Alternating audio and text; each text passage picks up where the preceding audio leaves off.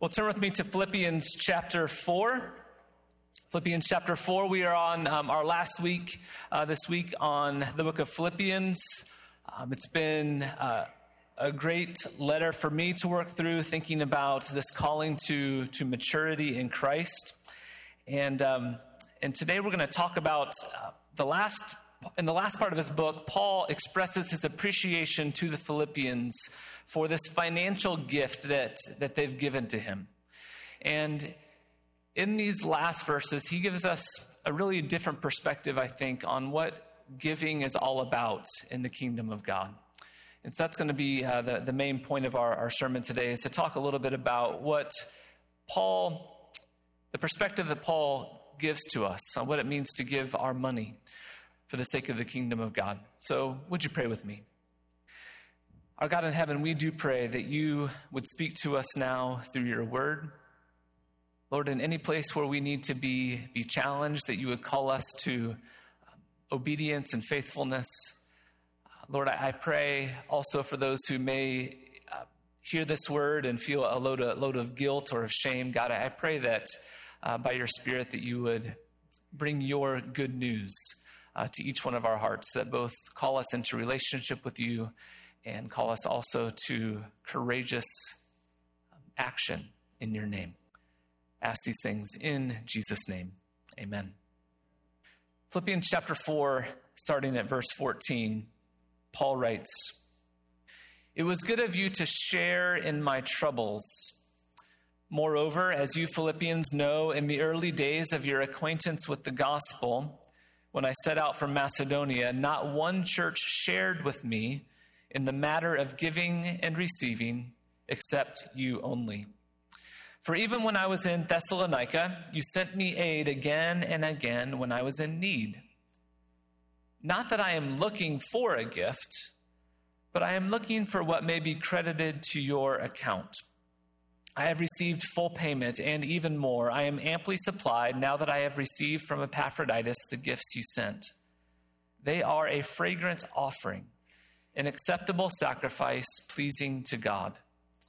And my God will meet all your needs according to his glorious riches in Christ Jesus. To our God and Father be glory forever and ever. Amen." I want to begin by introducing you to a Greek word. If you've been around the church for very long, you probably are familiar with this word. A lot of Sunday school classes were often named this. It was koinonia. Okay. Koinonia means friendship, or it means fellowship, partnership, communion. It's the idea that we have a shared purpose together. When it's used as a verb, it means sharing together in something. We're going to talk a lot today about koinonia. It's used a couple times here as Paul describes the partnership that the Philippians and him share in the gospel. He describes this as koinonia. Koinonia is what you and I were made for. We were made to experience koinonia, fellowship, friendship, fellowship with God and with other people. And the gospel is the good news that koinonia can be restored in our lives. In every place where fellowship has been broken, in every place where friendship has been broken between you and God or between you and other people, that can be restored. That is the good news of the gospel, that God is restoring this fellowship, this communion that we were made to have with him and with other people. We were made for koinonia. But as we go about our lives, as we live day to day, there are certain actions, practices, things that we do that erode our experience of koinonia with God and with other people. Sometimes we act in ways that frustrate this intimacy that we are called to and that we were made for. We act in ways that keep us from fellowship and friendship with God and with other people. Obviously, we do that through sin, through doing evil, but also through the various distractions that we fill our lives up with. There are things that we do that just sort of kind of wear us out or deplete our soul or keep us from being in tune with God and this relationship that we're called to. But of course, there's other things we do, other practices, other activities in our lives that help us to cultivate koinonia, cultivate friendship with God and with other people. Practices like reading scriptures or prayer, other practices in your own life that connect you to God, taking a walk through the woods or listening to music that's meaningful for you or sharing a good meal with family and friends. There are certain practices that cultivate this connection, this koinonia between you and God and you and other people. And according to Paul, one of those practices that connect us to God and to other people is giving. Giving our financial resources. It connects us in this unique, shared purpose, fellowship, partnership sort of relationship that we were made for. In our scripture reading for today, Paul expresses his appreciation for the financial gift that the Philippians have sent to him. But in this really beautiful way, Paul tells them that their giving, this financial gift that they sent, played a role that was far deeper and more important and more significant than even meeting his immediate need that he had. As we look at Paul's words at the end of this letter, Paul tells us that their giving and our giving, this act of sending money, created a new opportunity for koinonia. It was an act that actually joined them together as a partner in what God was doing in the world. So as we think about giving today, I want us to follow Paul's example, to think about what it means to give our money. And as we think about that, I want to think this outside of the lenses that we often think about when we think about giving money in church. We sometimes think about tithes and how much a tithe is, and is it 10%, and is it on our gross or on our net? Or we think about giving to church in order to meet the needs of the church, or to carry out the ministries, or to pay the pastors, or to keep the lights on, or to take care of the building. All of those things are important, and they're pragmatic and practical questions that we have to ask as a church as we think about our money. But today I want to scratch underneath the surface and think a little bit deeper about why we give. What is the motivation for our giving as followers of Jesus? And I want to say at the very heart, the very deepest part of our motivation for giving as followers of Jesus needs to be this: the developing and cultivating of friendship, of fellowship, of partnership with God and with other people.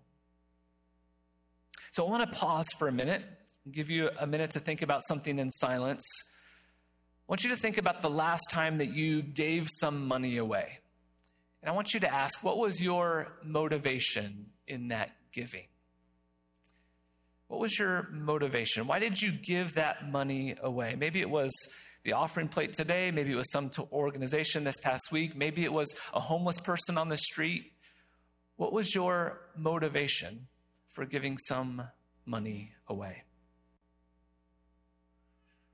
I suspect if we are honest, we know that there are a lot of mixed motivations in why we give. We want to see something happen. We want to see something good in the world happen. Maybe we just feel like we should. Maybe we feel a little bit guilty. Maybe we want to feel generous. All of those different motivations are normal, and most of them are right and good. But I suggest to you today that what Paul teaches us is that our giving, at the very heart of it, as followers of Jesus, our giving should be the purpose of creating friendship, of creating partnership, of creating koinonia with God and with other people. In God's economy, money is this incredible tool that he's given us to create and sustain friendship. And for all of the other good and right motivations that we might have for giving our money away to church or to organizations that we appreciate, underneath all of that is this call to give our money away as a tool to create friendship, partnership, fellowship with God and with other people. Verses 14 and 16, I want to read it for us again. Paul says, "It was good of you to share." This is the verbal form of the word koinonia.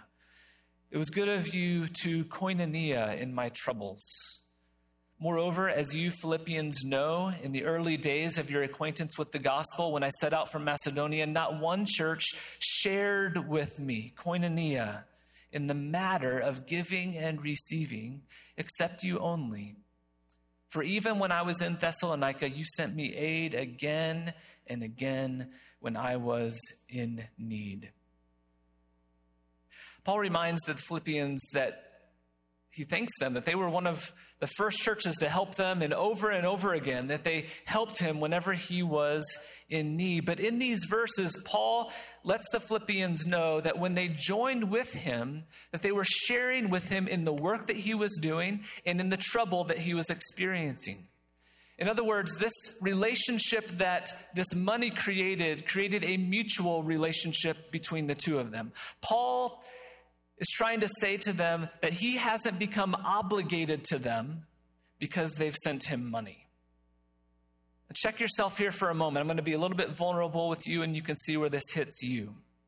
Sometimes when I give my money away, there's this subtle shift in my heart that suddenly puts me above the person that I'm giving my money to. Is it just me? We give our money, and that somehow makes us feel superior to that other person. Creates an obligation for them to repay me, or at least thank me in some way. To give is to get some glory. To be the good guy in the relationship, to be the one that holds some power in the relationship. When we give, we get some glory. We get to be the one that's generous. And so when we think about this matter of giving and receiving, I think most of us would rather be the giver than the receiver. Because we don't want to be on the other side of that equation sometimes, under this obligation to repay in some way. This attitude of giving and receiving that I think can be very subtle in our hearts, that kind of attitude does not create koinonia. And so Paul in these verses is very careful to frame this matter of giving and receiving in the context of partnership. Your gift did not make me your client. It did not make me obligated to you for anything. Your gift, in fact, generated partnership. It generated us sharing in my troubles and sharing in the good work that God has called us to do. Paul says that when they gave to him, that they shared in his trouble, his suffering. He's here in prison, and so he says to them, your sacrificial gift was a participation, a sharing, a koinonia with the trouble that I'm going through here in prison. But not only that, your gift also benefited the good work that I've been doing. When they gave their financial gift to him, they became participants, fellow sharers in the good work that God was doing through him. Because they gave financially, he was able to continue his work, and his work, in a way, became their work. They partnered with him in it. Paul says that he hopes that they get some credit added to their account because of the gift that they sent to him. When we give to the church or to some other ministry or some organization that we believe is doing good gospel work in the world, a part of your life is being extended into the life of that ministry. The work that is being done by that pastor or that missionary or that worker, whatever they're doing, your life is joined. You are partnering with them in that work. And so when you give your offering to the church, there is a part of you that is sitting in the hospital room caring for someone who's sick. When you give to the church, there is a part of you now that is in Tatabánya, Hungary, with Matthew and Melinda Edwards proclaiming the good news on the streets of Tatabánya. When you give your financial gifts to the church, there's a part of you with Inspiration Ministries and Steve being the hands and feet of Jesus who are going through addictions. There is a part of you that is meeting the needs of people in poverty through Inasmuch. There is a part of you that is sitting with me on a Friday morning preparing a sermon to give to God's people.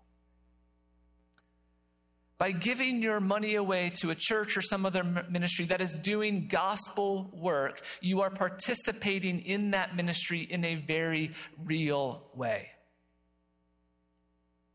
This is koinonia, partnership, friendship that is created through giving in the name of Christ. When you give to the church, you are not giving as a consumer to get some sort of product. You are not only giving merely to meet some need. You are giving in order to create and participate in koinonia, some partnership in the gospel. That's what Paul is getting at here. In God's economy, our giving doesn't buy us a product. It doesn't merely meet some need. It doesn't simply solve a problem that's in the world. It may do all of those things, but in God's economy, our giving joins us together in real partnership with one another, in friendship with others who are doing work that God has called them to do. And I think that is a wonderful motivation for us as we consider our giving. That this is not merely, God doesn't need your money in order to solve the problem. He doesn't need it. He owns it all. But he has given us this opportunity in this gift to take what he has given us, to see that as a gift given from him that we then pass on for the sake of partnering with him and partnering with other friends that we have who God has called them to do the work. Verses 18 through 19, Paul also reorients our giving in another way. Paul says, I've received full payment and even more. I am amply supplied now that I have received from Epaphroditus the gifts that you sent. They are a fragrant offering, an acceptable sacrifice, pleasing to God. The financial gifts that you give to the church or to other ministries doing gospel work in the world is ultimately money given to God. Paul reminds the Philippians that when they gave to him, they ultimately were giving to God. And Paul says that that gift was a sacrifice, a fragrant offering to God. What a beautiful picture. This is language drawn from the worship in the temple and the tabernacle, where the priests would make sacrifices on behalf of the people to God in order to restore them to koinonia with God. Because of their sin, because of something they had done, because of something that had made them unclean, they had to offer a sacrifice in order to restore that relationship with God again. And Paul says here that their financial gift served that sort of function in their relationship with God, that it restored some element of koinonia between them and God. It was an act that joined them in relationship and partnership with God. Our giving is this act of worship.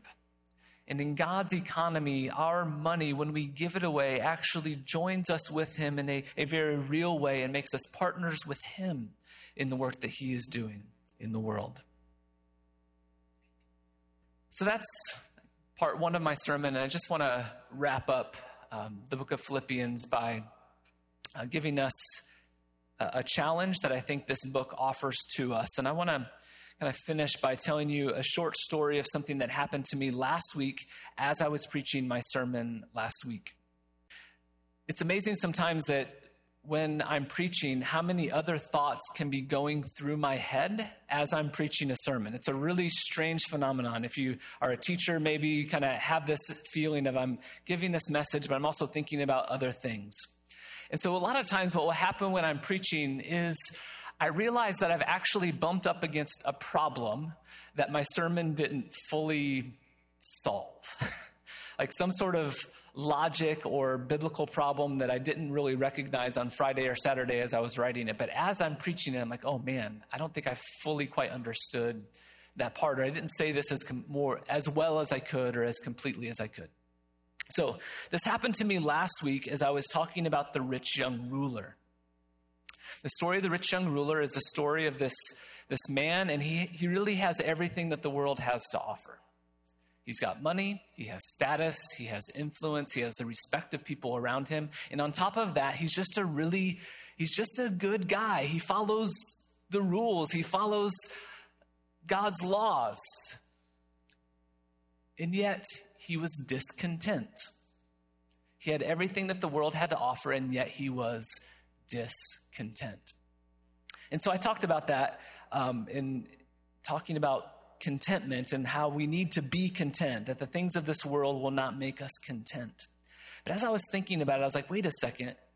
This discontentment was actually a good thing in his life because it led him to Jesus. Later in the afternoon, Katie asked me, she said, Ryan, are you ever going to teach on holy discontentment?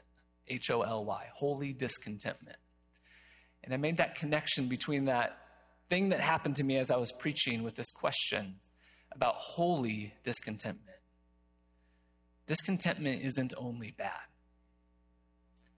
That it actually creates something in our heart that moves us toward God or that moves us toward good work in the world. There is a discontentment that we talked about last week that's very worldly. It's a discontentment that I don't have enough that this world offers. That person has it better than me.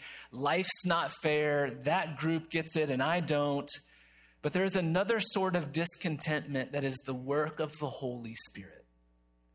It is holy discontentment. It's a discontentment in our spirit that reminds us that not everything is okay in our world.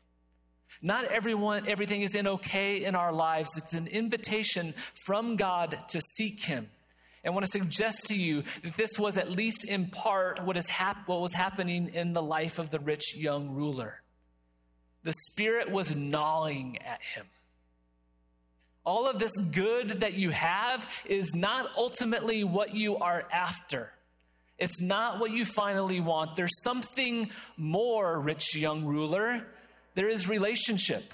Koinonia with God is available to you. And that discontentment caused him to go and to seek out Jesus. Now we know in that story that the rich young ruler went away sad because he had many possessions and he could not in that moment do what Jesus called him to do. But I have a hunch and a hope that discontentment didn't go away in him. And that maybe that young man came around. Where is the holy discontentment in your soul today? Maybe there is a discontent where you look at the world and you see some wrong or some injustice in it, and maybe God is calling you to respond in some way. We've talked today about the way that the giving of our money can be a participation in the work that God is doing. Is there some discontent in you that when you look at some hurt or some suffering or some injustice in the world, or you see that there are so many who do not yet know Jesus, or so many who are in poverty and who are suffering, is there some discontentment in you that is causing you to act or to move? Is God calling you to give a response, to give your money or your time or your energy or your gifts to join with him in bringing about his work in the midst of that wrong or injustice, or to bring his name to a place where his name yet isn't fully known? Or maybe the discontentment hits a little bit closer to home. It's not out there, but it's in here. Some of you in your own life, you know that there's some shortcoming, some gap between where you are right now and where God is calling you to be. Maybe there's a relationship in your life, maybe your relationship with your spouse, maybe your relationship with a family member or a friend that isn't where it is supposed to be, and you are discontent today. Encourage you to allow that discontentment to be a doorway to move toward Jesus, to move toward a place of growth and maturity that God is calling you to. I suggest to you that discontentment, that holy discontentment, is the very place where Jesus wants to do his greatest work in your life right now today. It's right there in that place where there is this gap between where you are and where you know that you should be, that God wants to step in and bring all of his divine resources to rescue you.